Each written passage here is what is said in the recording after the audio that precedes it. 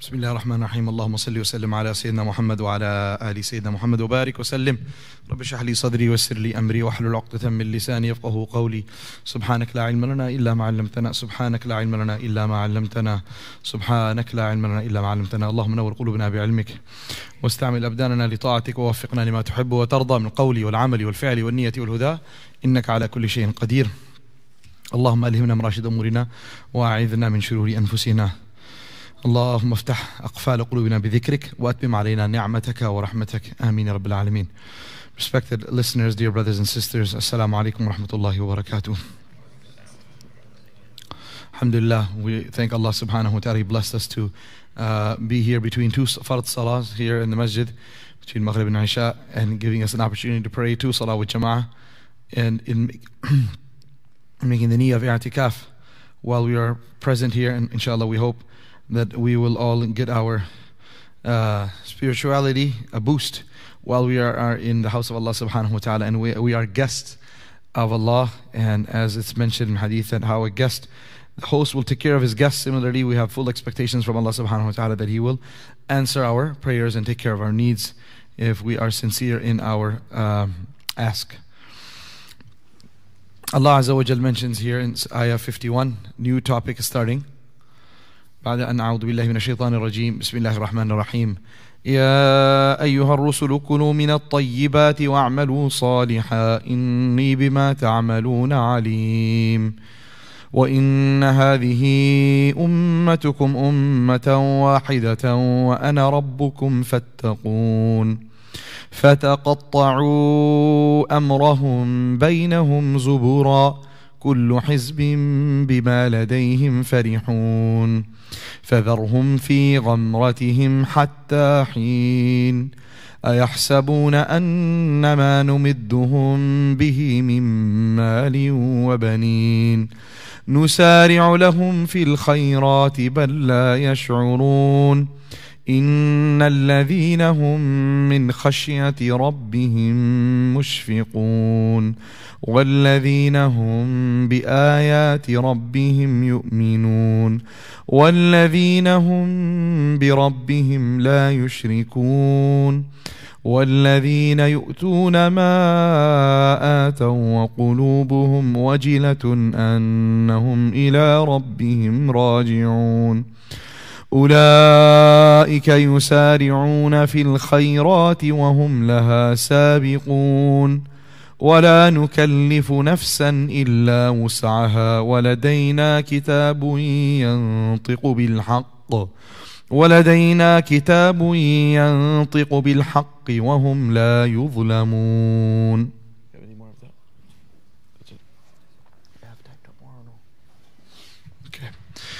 All right, from this ayah, Allah subhanahu wa ta'ala, He mentions addressing all the prophets. How is He addressing the prophets when this is revealed to Rasulullah sallallahu alaihi wasallam? Because Allah subhanahu wa ta'ala's speech and kalam is qadim, it's azali, it's always been there. So it's not about what's happening only during the time of the revelation upon the Prophet sallallahu alaihi wasallam. It's Allah's eternal word. Allah is eternal word. Hence, although those messengers are not present, but this Quran is not specific to the time in which it was revealed. It's always been present. So Allah Azza wa Jalla is addressing all of those prophets. What is He telling them? Kulu min at-tayyibat. O messengers, eat from good things. And act righteously. Of whatever you do, I am fully aware. I'malu, act. Salihan, righteousness, good deeds. Inni, indeed, I am. Alimun, fully aware. Bima ta'amaluna, of whatever you are doing. So Allah subhanahu wa ta'ala is mentioning here how one leads to the other. Eating of tayyib and good foods will inspire a person to do good deeds. Eating good and eating tayyib will inspire someone to do good deeds. And this is, as the example is given by scholars, that food is like our petrol or gasoline. Whatever quality of gas a person puts into a vehicle, that is going to be the a refined, extremely good, combustible, high quality gas a person puts in, that is going to have an effect on how that engine runs. And if a person were to put a mixture, if a person were to put in something that is absolutely not of good quality, then the output of that machine will obviously be much less. So when a person does good deeds, a person eats good, eats halal and eats tayyib. It's not just halal, it's tayyib. Then Allah subhanahu wa ta'ala's mercy will come in the form of the tawfiq to do good deeds. Yesterday we had, as you are well aware of, a mashallah brother Saeed Anwar was here, and he gave a beautiful talk after Salat al-Maghrib. It's available on our YouTube channel just in case you didn't get a chance to listen to it. But he talked about food.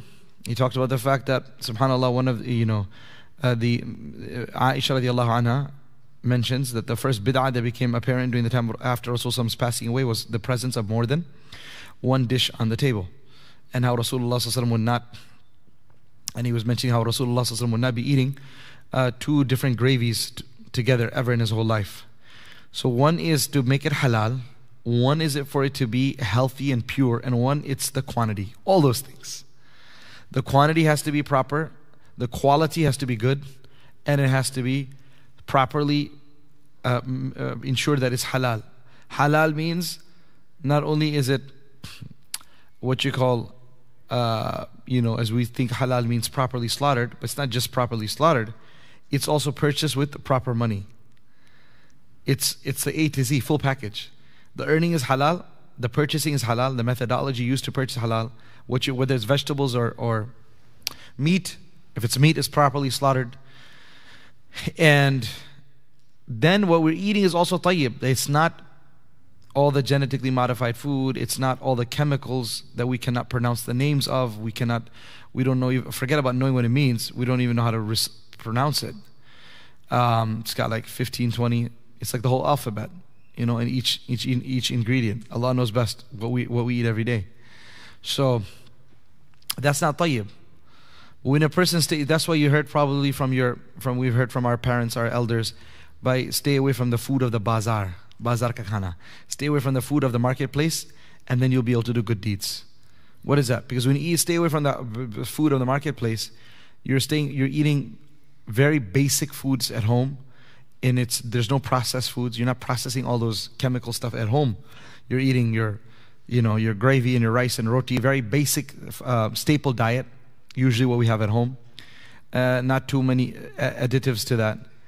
And it's being cooked by Muslim people, your loving, caring mother, spouse, or whoever, a Muslimah at home, or a Muslim for that matter as well, male or female. And you're doing with dhikr, you're saying Bismillah, and you're cooking properly. You're making sure the cook is performing, mashallah, performing salah. Time for salah is going. We're not going to be sitting there cooking. You stop that and go to the masjid, stop that and go pray. So all of that has an effect on the food. On the other hand, if a person is eating something which is filled with unhealthy ingredients or stuff that we cannot even pronounce or know what's happening, or cooked in a place where the people who are cooking it are not believers in La ilaha illallah Muhammad Rasulullah, are their hand, not only their hands may be pure or impure, but they are in the state of najasa, the state of filth. They haven't taken a proper ritual bath, and there's music playing, of course, on top, and people are swearing as they're cooking and all kinds of things. So naturally, then what will happen? The food doesn't no longer remain tayyib. When a person then eats that food, then the actions that come from there are not going to be the same. It just cannot. We all eat burgers and we all eat other things, but subhanAllah, a person can choose where he eats from. It's not about burger itself is not the problem. It's about what type of burger and where we're eating from. All of these things. So if a person wants to, like they say, go on a sugar-free diet and see how it changes, or go on some other type of diet. But then there's a person who goes on a diet, say, okay, for 4 to 6 weeks, I'm not going to eat anything from outside, and that is cooked outside besides my home. I'm going to eat everything that's cooked under my eyes or under the watchful eyes of my parents or my spouse, with saying Bismillah at the beginning and following the beautiful teachings of Rasulullah sallam, eating the sunnah foods. 100%, the actions that will come out of that body will definitely immediately differ. It'll be different. It will not be the same, because the gasoline that has been given to this body is now changed.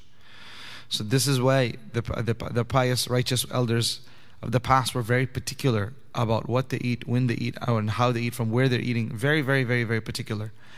And they would rather go hungry for hours on than eating something that they were doubtful about its source, doubtful about the income from which it was purchased, doubtful about the status of it being slaughtered properly or not, the animal. So we can stay hungry, but we cannot allow ourselves to be eating haram. And that's why that flesh and that meat, that flesh of the human body, the غُذِّيَ بِالْحَرَامِ, that has been nourished through haram, it will go through hellfire to get itself cleansed before it goes to paradise. Because now that flesh, the extra 5 pounds, the extra body weight that a person has gained through haram, that's all cannot enter Jannah like this. It needs to be purified and cleansed somewhere.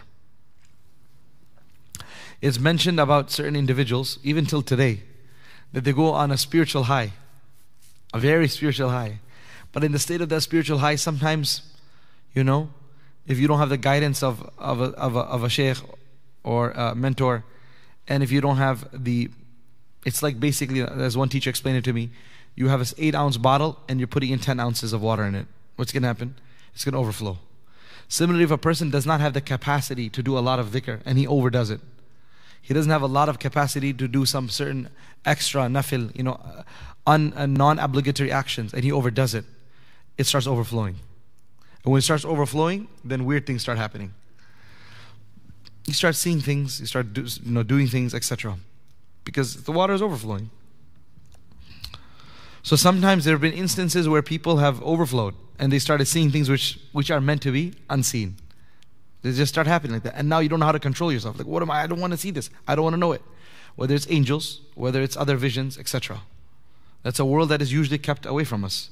And it's not and it's something you necessarily want to see. So when this hal or condition, hal, not something specific, it's a specific condition of an individual who has reached that through accidentally, doing too much adhkar, etc. So then there have been instances where they would say, take this individual and just go buy some sweets from the marketplace and give it to him. Mithai, bahar dukaan, bazaar ki mithai khila de. Just give him the sweets from the market, marketplace. And what would happen as soon as a person would eat that, then automatically that kayfiyah would be gone. Automatically the what? The kayfiyah, that specific condition would be gone. And a person would kind of lose that high, come back right normal. What happened? You've heard stories like this, maybe? Okay, what happened? It's simply the effect of it. It's the outside food, even if it's 100% halal.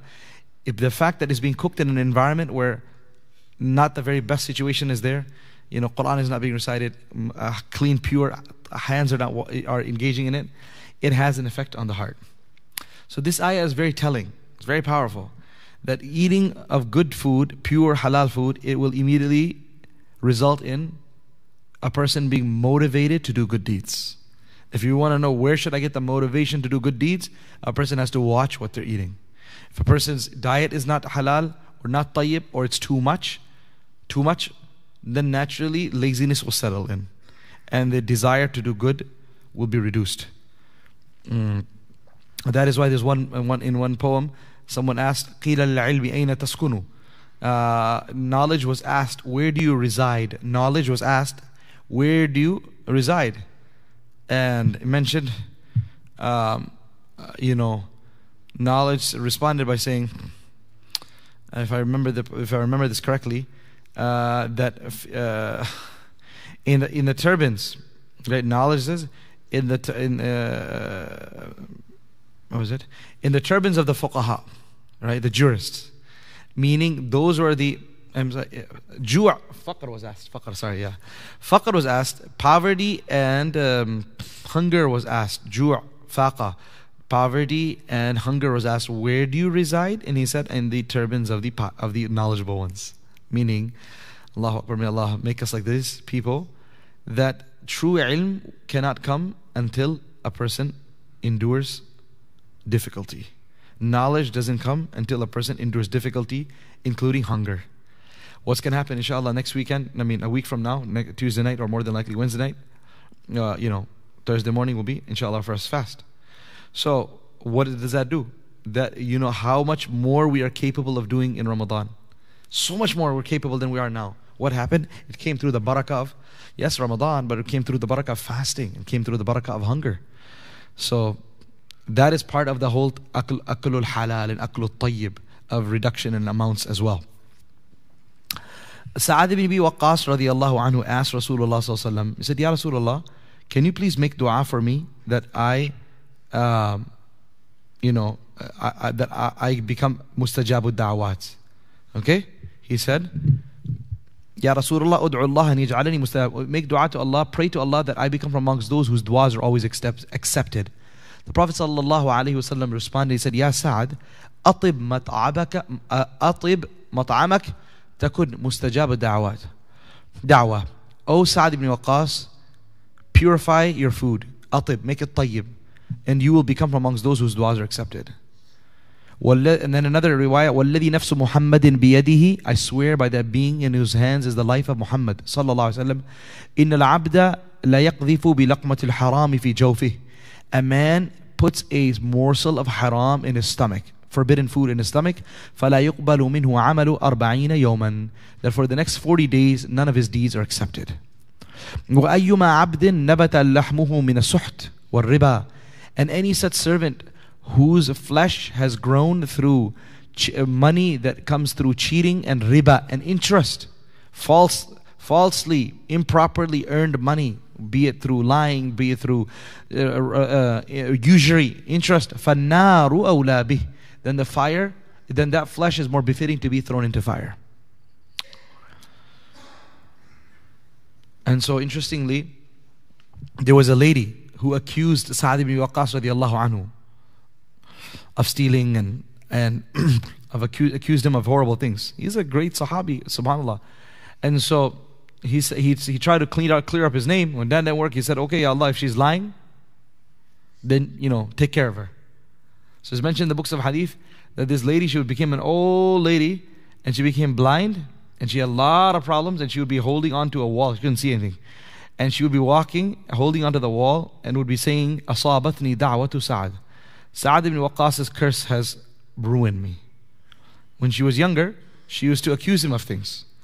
And that accusations didn't go very far. Allah subhanahu wa ta'ala took care of the same companion who said, Ya Rasulullah, please make dua. How can I become mustajab da'awat? And he just said, make sure you eat halal and your duas will always be accepted. So lo and behold, this lady who messed with him, he said, may Allah, take care of you. You're accusing me of stealing your land? You crazy? Why would I steal your land? This great Sahabi. And so very soon the world saw that she had a very bitter, horrible end. May Allah protect us from ever being a victim of anyone's dua against us. May Allah save us from ever doing anything which would make us worthy of someone's, curse. And additionally, may Allah allow us to eat super halal, pure food that will allow our duas to always be accepted. Inni bima ta'malun alim. Indeed, I am well aware. Look how Allah subhanahu wa ta'ala put ta'maluna first. Whatever you do, I am fully aware of. That's been brought first. Focusing on whatever a person does. It's mentioned in the story of in the Surah that the sister of Shaddad ibn Aus radiallahu an, Abdullah, she sent to the Prophet sallallahu alaihi wasallam one day in which he was fasting, and she sent some milk for him to break his fast. The Prophet ﷺ knew that Abdullah was a lady of not many means, not much means. She was a poor lady. She didn't have anything. So the Prophet ﷺ asked her, Min ayna laka hadha al-laban? Where did you get this milk from? She responded that from a goat that I have. Then he sent another question. Where did you get this goat? And she said, I bought it from such wealth that I was able to procure. Then the Prophet ﷺ drank from that milk. So the ulama write that look at how Rasulullah ﷺ was inquisitive and wanted to make sure that anything that's been given to him is not just, by the way, Allahu alam, whether it's halal or haram, let's just eat it. He was particular to see how come this milk is being given to me. So we're supposed to do husn al-dhan. When you see someone not coming to do what they're supposed to do, when you see someone in a kind of compromising situation, we're supposed to do husn al-dhan. It's true. Because it's about them and Allah. Why should we even put our nose in there? But but being particular about what we eat, we need to be careful, because every man, they will have to face their own grave. You shouldn't do husn dhan unnecessarily and eat something which is doubtful, is what I'm trying to say. It's not farth to eat, you can just fast. But if if something is presented, we shouldn't say it's probably halal anyway, I don't know where it's coming from, but let's just do husn dhan of everyone. Let me not be suspicious about anyone, and let me just eat it. It's not about being suspicious about people, it's about being careful about yourself. Similarly, like someone comes and tries to sell you something that looks really fishy, something that's worth $1,000, and they're in the market, they're brand new iPads. Hey, please, $200. What are you gonna say?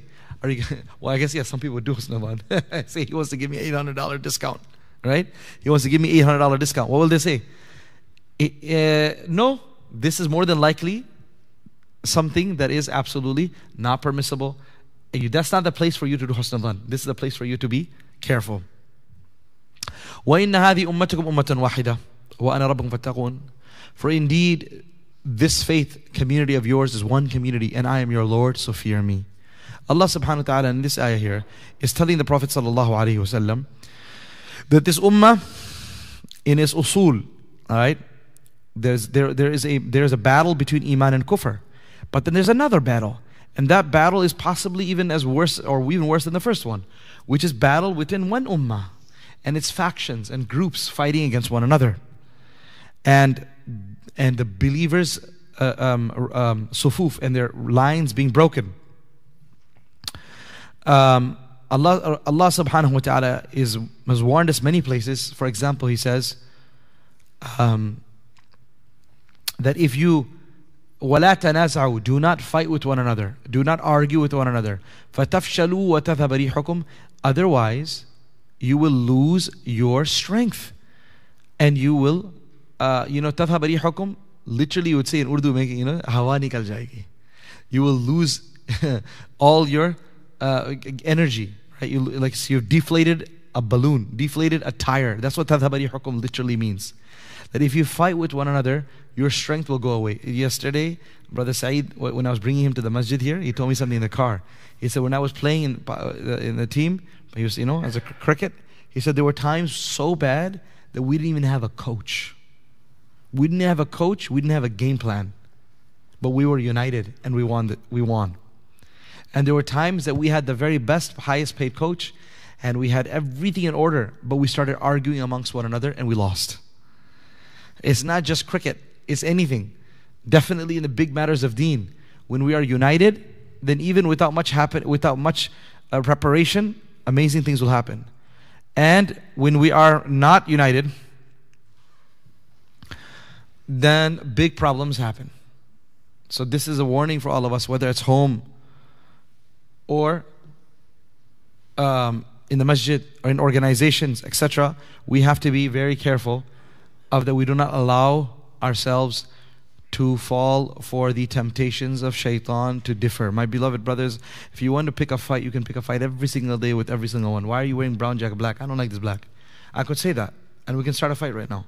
But why are you wearing, brown? So if you want to sit and argue, you can argue about everything. It's true, maybe I don't like this color. But that's not the point. He's wearing, let him wear whatever he wants. I don't like this person. If you want to find faults within individuals, there's no end to how much fighting can happen. So when we are working with each other in organizations or in anywhere else, we have to learn how to be patient and do not allow each other's differing opinions, ways, mannerisms to get to such a level that we start bickering and fighting and forget the whole purpose. That's what happens. You're literally in a battlefield. We have no time to fight. We have to fight the enemy. And that's what the Quran is saying. If you fight with one another, you will not be able to fight the enemy, which is shaitan and your nafs. So the fact that you're getting irritated by someone and you're so angry, so frustrated, that instead of looking at the enemy, you're fighting with each other, what happened? It means you have lost to your own nafs. He said, but why did he say this to me? Why did she say this to me? Etc. No, don't worry about that. Who said what? That's the nafs. Leave the nafs and focus on what is at hand. That is the enemy of shaitan and nafs. So this is something in marriage as well. That there's so many things that you can argue with your spouse about. So many things you can argue with others in the home. But we should try our best to overlook whatever we can. As they say, pick your battles. Ideally, pick your battle, and that battle should be with shaitan and nafs, not with your spouse. The battle would be with shaitan and nafs. To say, I'm going to pick it. And guess what? We're going to work together on that. We're going to work together on that. Because right now, the enemy is much bigger. Previously, 15, 20 years ago, on many issues, I was firm on, stern on. Say, okay, you know what, man, there's no budging on this. Or I'm not going to work with, someone who's got these type of opinions, for example. But now, the biggest issue we're faced with is atheism. So subhanAllah, if you have a workshop with Orthodox Christians and Orthodox Jews or whoever, people, theists who are strong, sure, go ahead. Or Muslims of different understandings, different backgrounds. I mean, just like live and let live. The biggest issue that we have right now is people leaving Islam. I'm not saying we should become passive about any innovations in the deen. No, if you are in a person who has the capacity to change and correct and prohibit from wrong, we must do that. But what I'm trying to say is, as times have changed, the framework, I think, for believers should also be changing. That we should overlook some of the smaller issues and look at, as long as it's not a haram that's being made into halal. People may have different ways of approaching things. Overlook that and look at the major issue is that people are leaving the deen. People are becoming atheists, agnostics, whatnot. That's the biggest problem that we have. And we have to work across the aisle. It shouldn't happen that we're so focused on our own issues that, subhanAllah, like the examples are given, that the lion comes in and goes after, one cow or the other cow, and none of the other cows like, well, he's not coming after me. He's not coming after me, leave it. And so eventually the lion eats up one cow after the other, because each one was looking the other way. And eventually what happens? The last man standing, the last cow who didn't interfere anyone, he's also eaten up. So many times we get so perplexed on this. And now let me add one thing here. One scholar online, Mufti Muhammad ibn Adam, actually, this is not something hidden thing. I'm telling you, he posted this on Facebook. Maybe like 7-8 years ago. And he mentioned that one person came. You all are listening. Listen to this.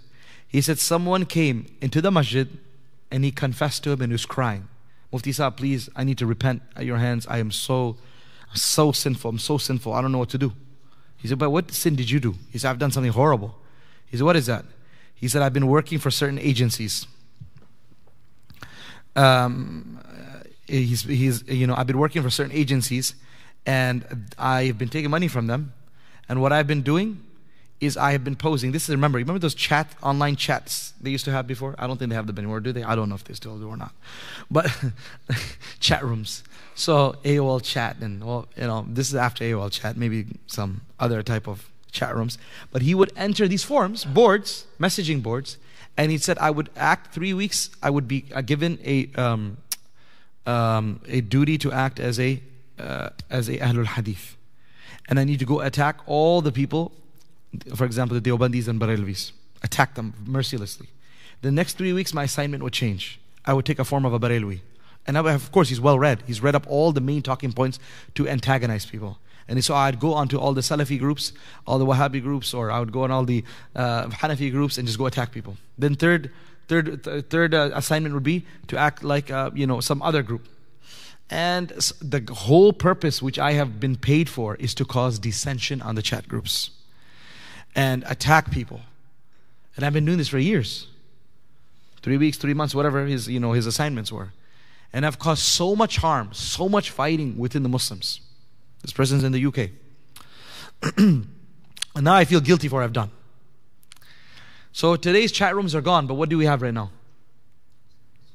We have Twitter. Okay? You all never heard of Twitter? Oh, mashallah. This is an amazing crowd. Alhamdulillah. Maybe that's why you're here, because you don't read Twitter. Maybe that's why you're here tonight. And so, what is there? What's happening? It's constant World War III. It's literally, I don't read it, I'm not on Twitter, but once in a while someone will send me a message, then you press it and you read some nice tweet, and then you see another tweet, and then another one, and before you know it's half an hour on Twitter. But what do you realize there? It's a completely different alam, a different world. Like you sat in a spaceship and went to a Twitter world. And there's 1 billion people living there. And they have wars, like crazy wars that I'm not even aware of. We're sitting in America, but we heard of Ukraine and Russia at war. But on Twitter, you don't even know about it. until you meet someone like, oh, you don't know what's happening? They make ishara. They're alluding to this. I don't know what you're talking about. You're alluding. You don't know? No, I don't know. But this is in the Twitter sphere. All of this happening. It's and those youth who are on Twitter, you know exactly what I'm talking about. You get so engrossed in it, so focused on it, that in the process of trying to find out who's right and who's wrong, and who is more closer to the Hanafi school, who's more closer to Shafi'i school, you missed your Isha. You missed your Fajr. In the process of trying to figure out who's more authentic and who's less authentic. So this is what I'm speaking about, is there are people online, Allahu Alam who they work for, but they are 100% commit such harm that only the enemy of deen would cause that harm. Dissension, calling out people, name calling, and other horrible copy, paste, and take things out of context, take videos and cut and paste. I don't know what, all sorts of things. It's a scary world. That's why the best thing is you don't watch that stuff. You don't read that. Deep fakes. Is that what they call them? Deep fakes? Is that what it's called? Right? I mean, you don't know what I'm speaking about. MashaAllah, this is like an amazing crowd. SubhanAllah. Today is special. Maghrib Isha brings in a different crowd, huh? Between Maghrib and Isha. Yani, you take someone's video, you take someone's picture, and you take their voice, and you are able to put into a computer, take that voice like a snippet of the president saying whatever, he's announcing something. You take that to put into a program, and then you type out what you want the president to say. And in that same voice, he will repeat whatever is there. I saw two of them this week and last week. Three, they had it for Biden, they had it for Trump, they had it for Obama. Three of them talking. Did you see any of you see that? All three of them talking. They look at, I think this crowd will 100% believe. Amanna bihada, right? We believe in this. Because mashallah, you're so see this out, the simple people. But they look at all three of them. They're there, and it's their voice, it's their face. And thank God that what they're saying is so ridiculous, you know it's not them. Okay, you know what I mean? But what do you understand how Dajjali this is? Like anyone can take my picture from anywhere, take my voice from this recording, and type out whatever they want me to say. And literally you'll be listening and say, but he said that. I just heard it. It's 100% his voice, his pitch, his tone, and he's saying this is halal, or he's saying this is haram, or he says so-and-so is a mu'min, or he says so-and-so is a kafir, or he says stand up and do this, and stand up and do that. What are you going to do? This is all, technology is already there. You can go listen online. It's called deep fake. You go listen and whatever you want. It's already present there. This is just the beginning. It's still starting up stage.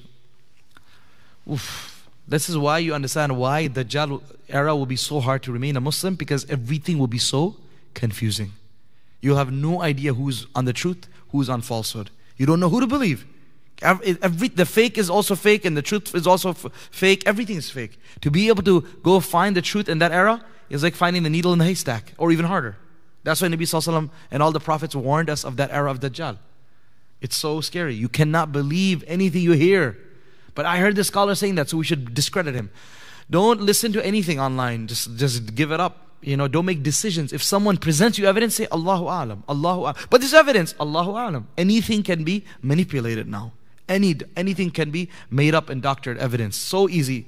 We cannot trust anything that is being presented. We have to create the skepticism, not of Allah, not of angels, not of Quran and Hadith, but of technology.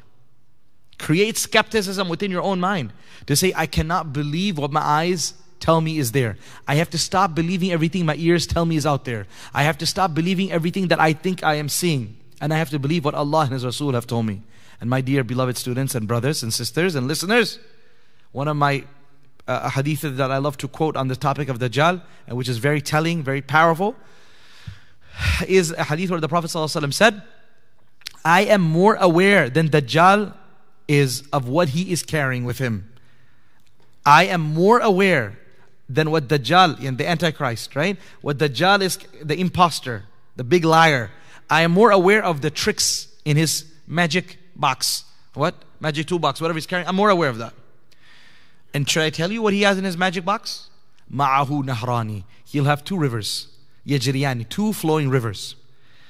And one river, he said, ahaduhuma, one of the rivers is sparkling, clear water. Ma, it's sparkling, beautiful, clear water. And the other river is narun tu'ajjiju, is boiling, crackling lava that's flowing. Then the Prophet ﷺ said, فَإِمَّا أَدْرَكَكُنَّ أَحَدٌ, if one of you comes face to face with these two rivers. Now you tell me, if you see these two rivers, two bottles, one black, a red, hot lava, of course you wouldn't even stay here, this will all be melted, it'll be melting in front of you. And the other one is, mashallah, condensation you see on it, nice, beautiful, crystal clear water, which are you going to take?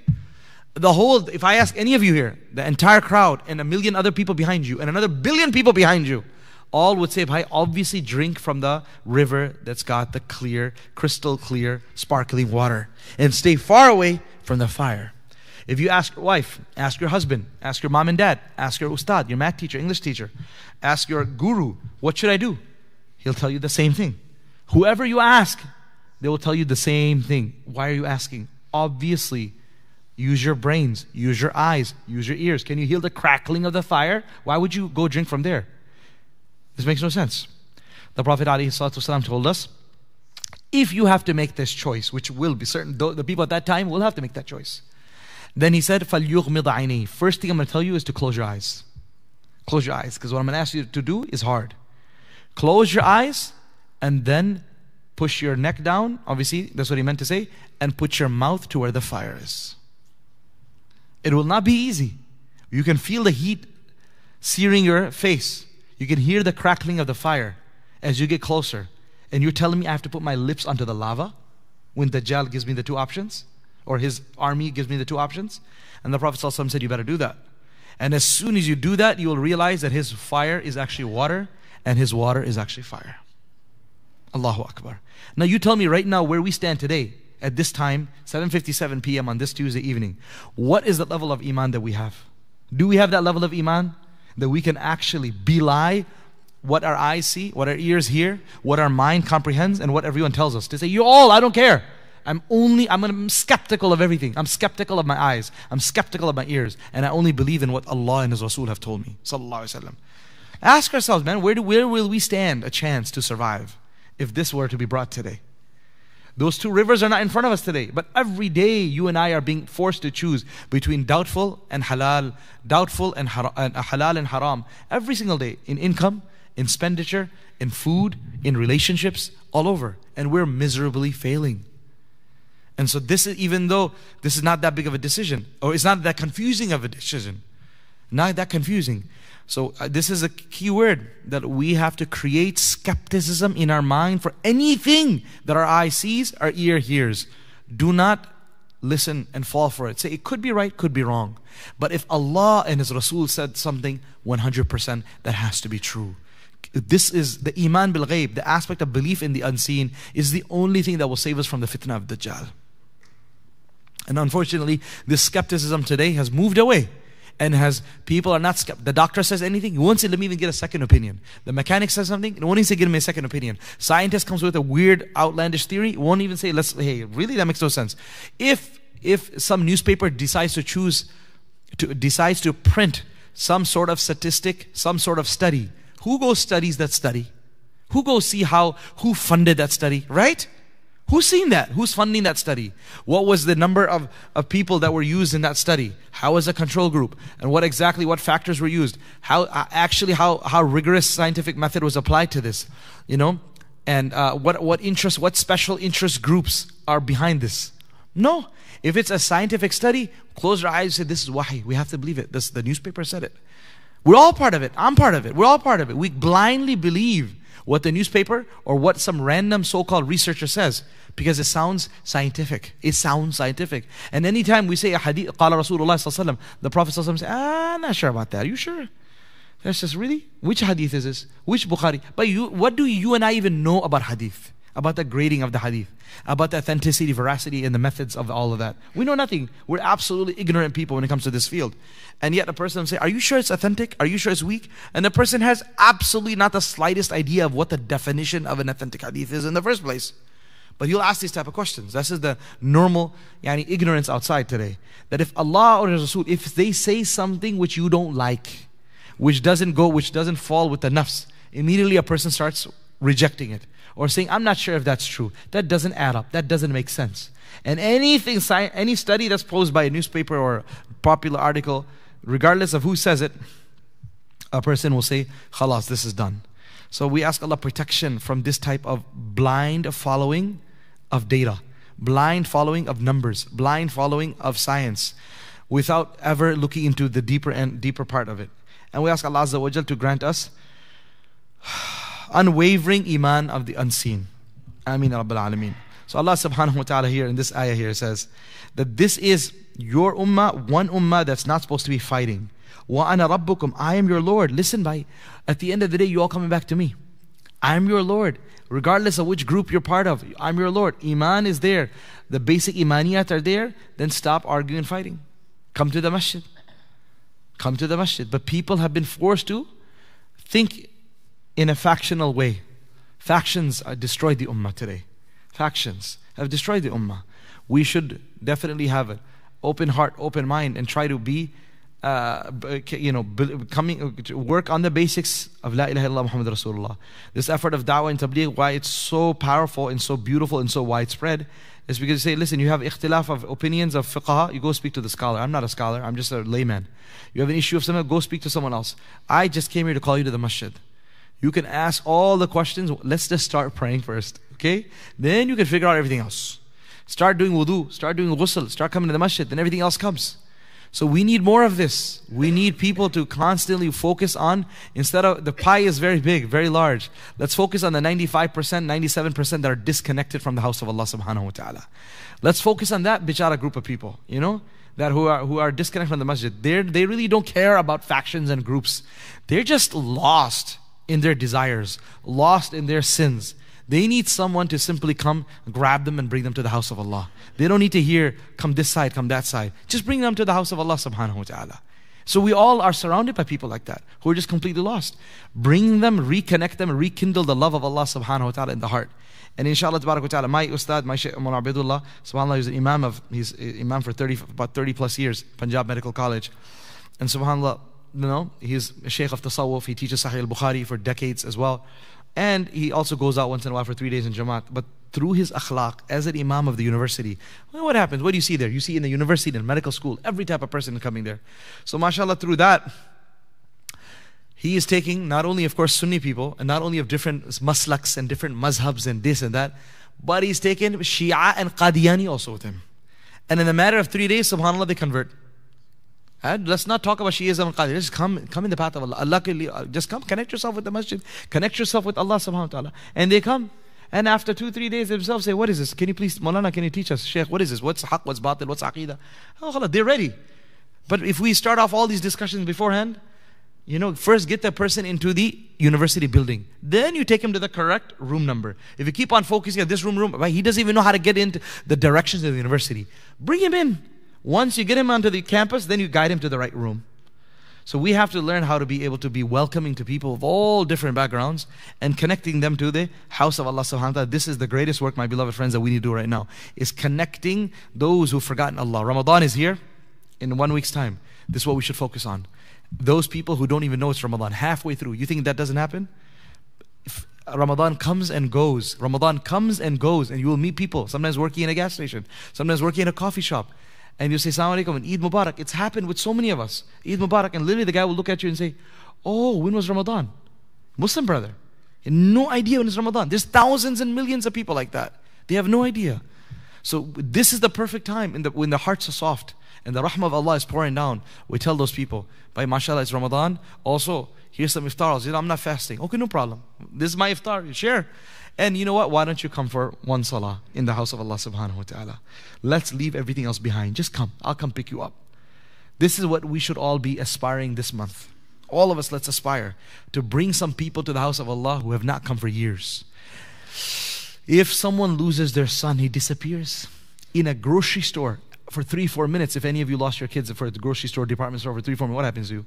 You feel like, you're going to die out of anxiety. Someone picks them up and brings your son or daughter back to you. How you feel? Imagine if your son or daughter, Allah forbid, older son or daughter walks away from home, whether they were sick or whatever the case may be, walks away, and they're gone missing for a year, 6 months, 5 months, and someone eventually finds and brings them to you. How happy you will be. All these people who have left the deen, left the masjid, left salah, what are they, my beloved friends? They are runaway slaves from Allah. They are runaways.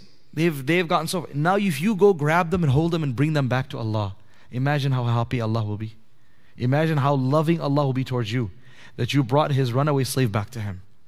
And that's what a true empathetic ummati does. That you go, your empathy and your sympathy and your love for the ummah should be such that no matter how far away a person may be seemingly from Allah, don't ever judge anyone. Don't ever think someone is doomed to hell, because you have no right to judge about whether who's going to Jahannam or not. We don't even have a right to say with certainty that we're going to paradise. We can only hope that if we die with Iman and Allah forgives us, we'll hopefully make it to Jannah. That's a hope. But for sure, we cannot say that with certainty. So this is something we should make a point to do.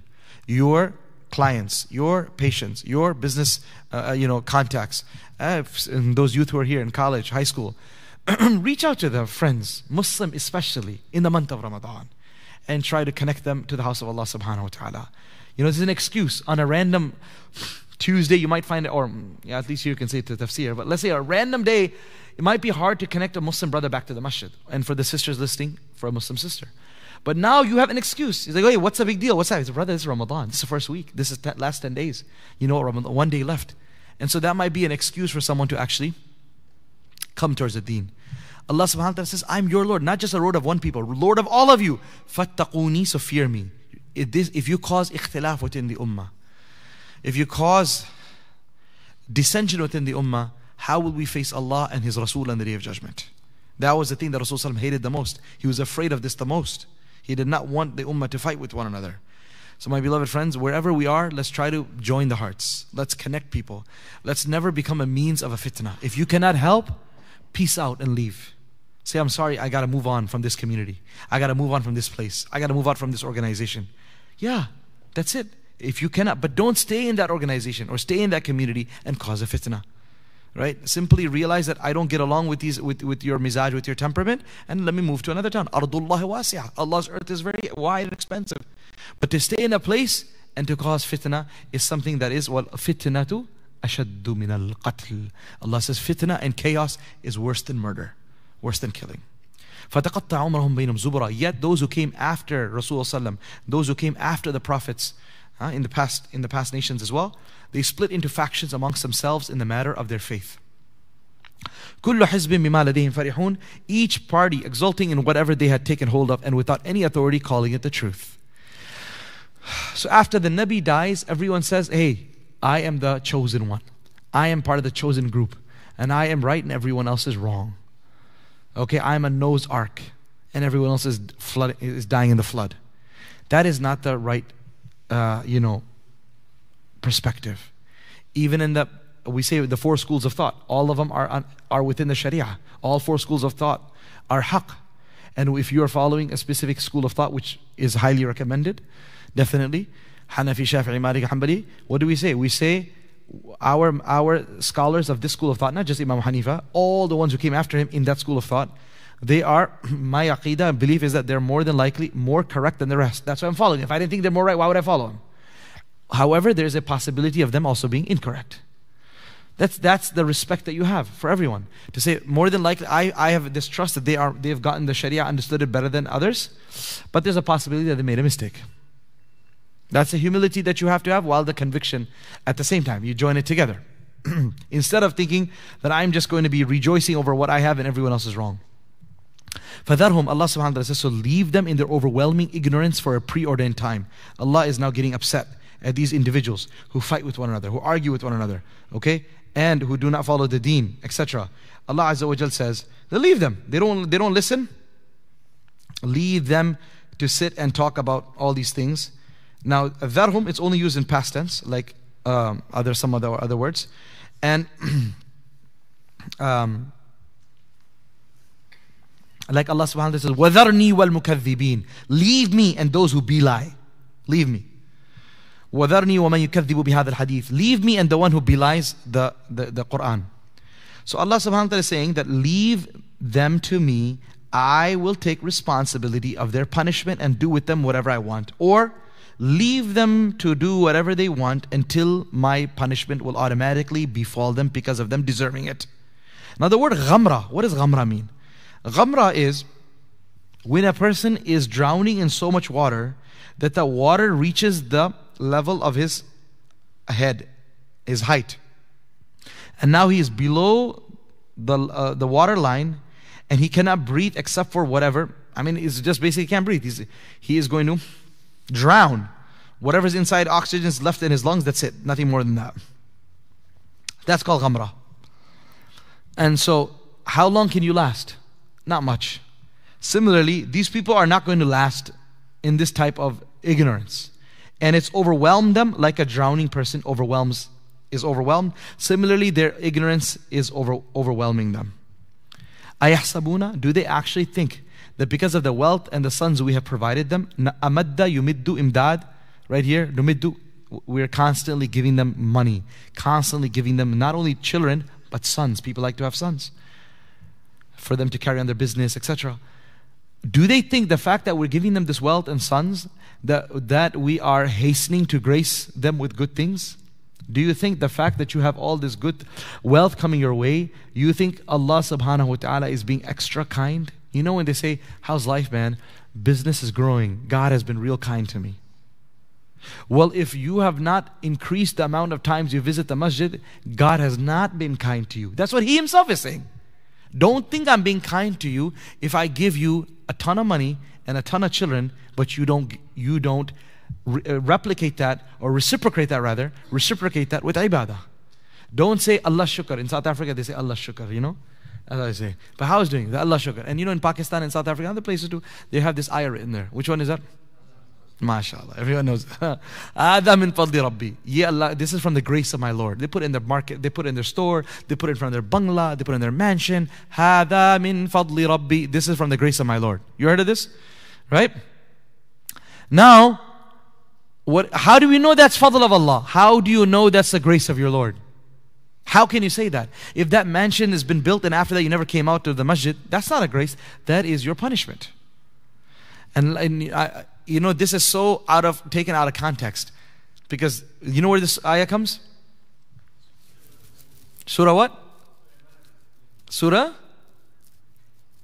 We did this in Tafsir. Surah Yusuf? Namal. Jazakallah khairah. Who said that?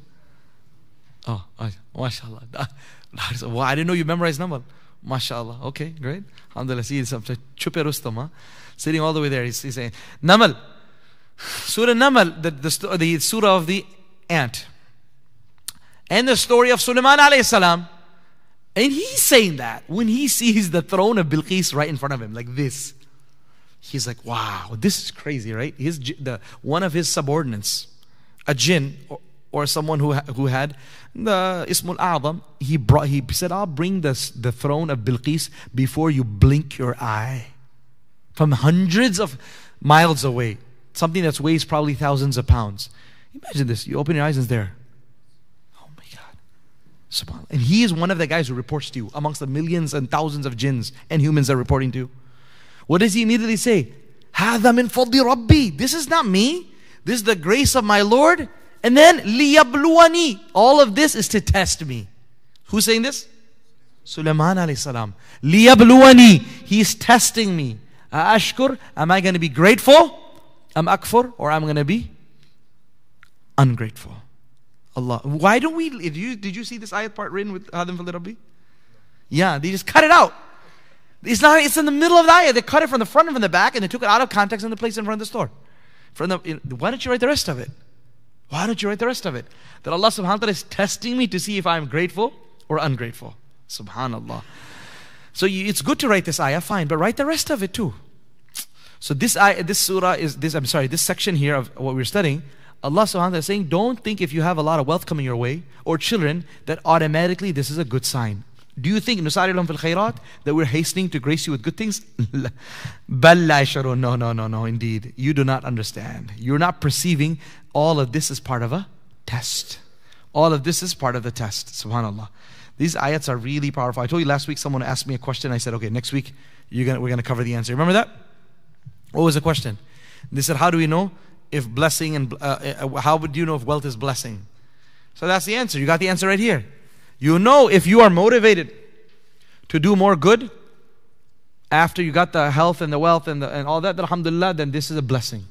But if that business and that promotion has taken you away from the masjid, away from the deen, then that's not a gift. This is what we call in Arabic istidraj. What is it? Istidraj. And this is also mentioned in the Quran. إِنَّ الَّذِينَ كَذَّبُوا بِآيَاتِنَا سَنَسْتَدْرِجُهُم مِّنْ حَيْثُ لَا يَعْلَمُونَ. Surah Al-A'raf. Last portion of Surah Al-A'raf. Indeed, those who belie our signs, سَنَسْتَدْرِجُهُم, which daraja means steps, stairs. سَنَسْتَدْرِجُهُم means we will make them, we will pull them, reel them in, and make them slide down the stairs without them realizing. It's like without you realizing, you're slipping into hell. And it's not immediate, because if you immediately stop, oh, stop me, Ya Allah, please forgive me. No, it happens dhira dhira, step by step, slowly, slowly. Before you know it, you've lost everything. That's called what? Istidraj. It's so scary. This thing is so scary that as a person is thinking that I'm actually getting closer to, I'm in a good state, but he's actually not good state. He is slowly, every single day, getting closer to hellfire. That's called istidraj. Like a person has, a trap. You put cheese, and you're not there because you said, oh, subhanAllah, I heard about rahmah and empathy. Let me have empathy with all the mice, and let me go put out cheese in my business or my house. That's not empathy when you put cheese in a mouse trap or trap or a rat trap. That's called istidraj. The rat or the mouse sees that cheese and says, oh, this is great, small piece. Oh, let me have some more. Caught. So he's enjoying. He should stop. Another example of istidraj ulama give is of a worm. A worm that's put on a fishing rod.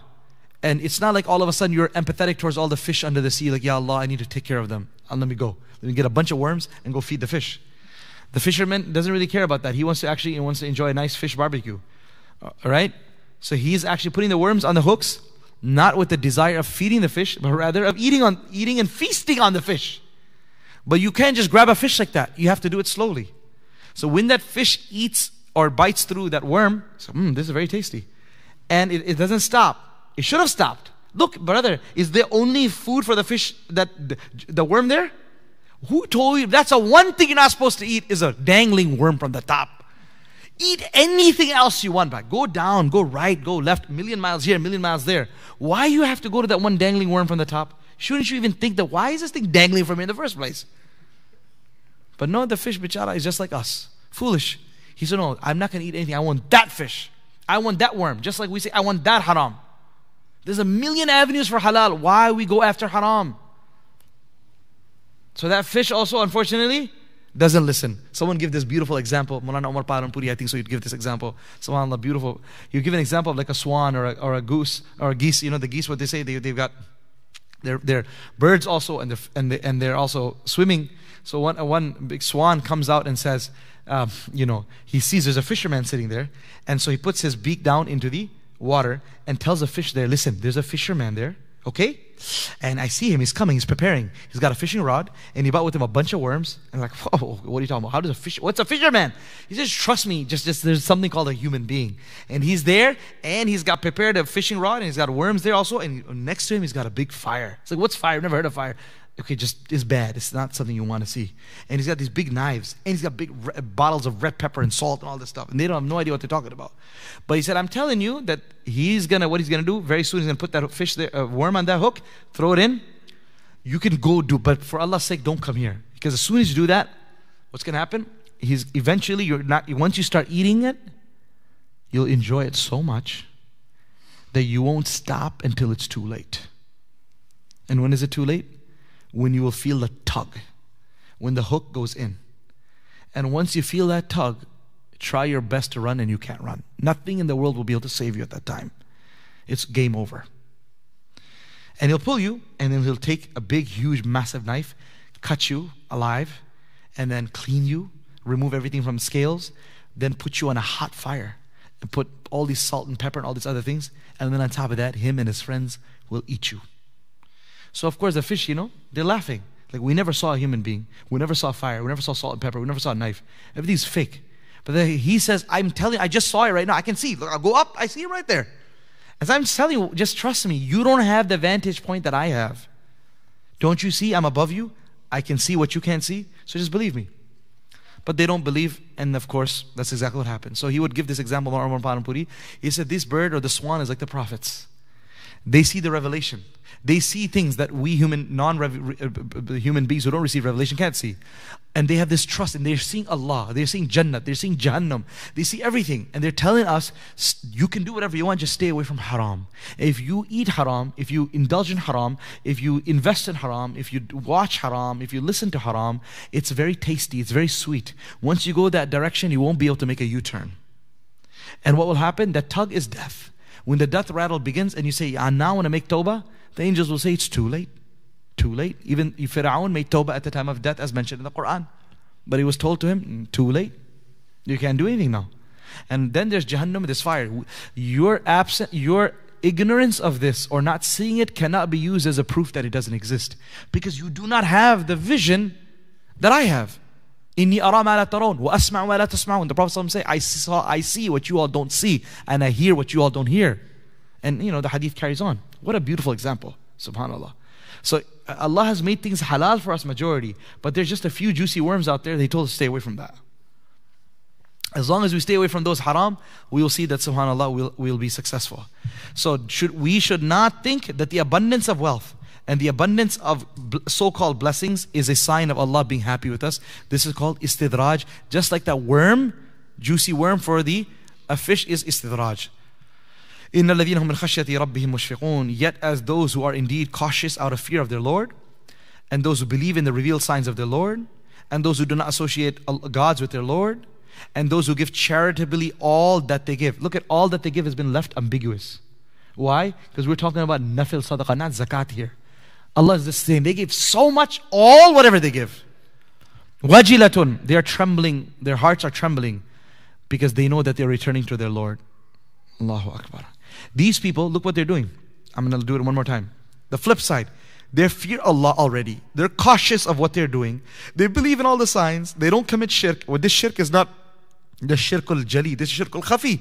Not just ascribing partners with Allah. It means they're not even, what do you call this? They are not, they don't have riya. They are sincere in what they're doing. They are sincere in what they're doing. They're not conceited. And they give all that they give. They're writing checks for thousands of dollars. They're donating tons of gold. They're donating to all their clothes, whatever. Wajilatun. And their hearts are trembling. What if all of this doesn't get accepted? What if this doesn't get accepted? These are the people who Allah subhanahu wa ta'ala says, they stay awake majority of the night, وَبِالْأَسْحَارِ هُمْ يَسْتَغْفِرُونَ, and they are seeking forgiveness from Allah and begging right before Fajr. They didn't spend all night in haram. They spent majority of the night in ibadah. But they are crying before Fajr at the time of suhoor because they're afraid that the quality of the actions is just not good, worthy of acceptance. Who do you see after an exam is worried? The guy who cares about coming first, second, and studied all day, all night, or the ones who's at the bottom of the class? The ones who play and fool around, they don't care. They write an exam and they go have a burger and they go play pool and they relax. They don't care. And the guy who studies hard, he stayed awake all night for the past so many weeks. He's the one after the exam, he's also having a panic attack. I can't wait to see what happens. I can't wait till I know my scores. Pray, you studied so much. Look at that guy. He didn't study anything and he's playing, at the pool table. Why are you so worried? There's a difference. Because he didn't do anything. He doesn't care. I care. The more you have put effort into something, the more you will be afraid of it not going well. And so the people who are closest to Allah, who do the most ibadah, who are the most sincere, they're the ones who are afraid the most about their scores. So when you are over-relaxed and say, man, Allah is my buddy, everything will be fine. That's not like you actually deserve to say that. It's just being over-relaxed. Because it's like that same guy who never studied anything and comes out and says, we'll have fun. Come on, let's go. Everything will be fine. Nothing will be fine. You know you're a failure. Right? But you want other people to you're trying to, misery loves company. That's what it is. So we need to realize that if we want Allah subhanahu wa ta'ala's mercy, we need to work and deserve it. We need to become deserving of it. And we all have to work in that direction. It is those who hasten to exceed one another in good works, and they are indeed foremost in attaining them. These are the people who are not content with being third, fourth in place. They want to be first all the time in the akhirah, in the deen, and they're constantly worried about falling behind. May Allah subhanahu wa ta'ala make you and I from amongst such people. May Allah subhanahu wa ta'ala bring these beautiful qualities within us, and may Allah save us from istidraj.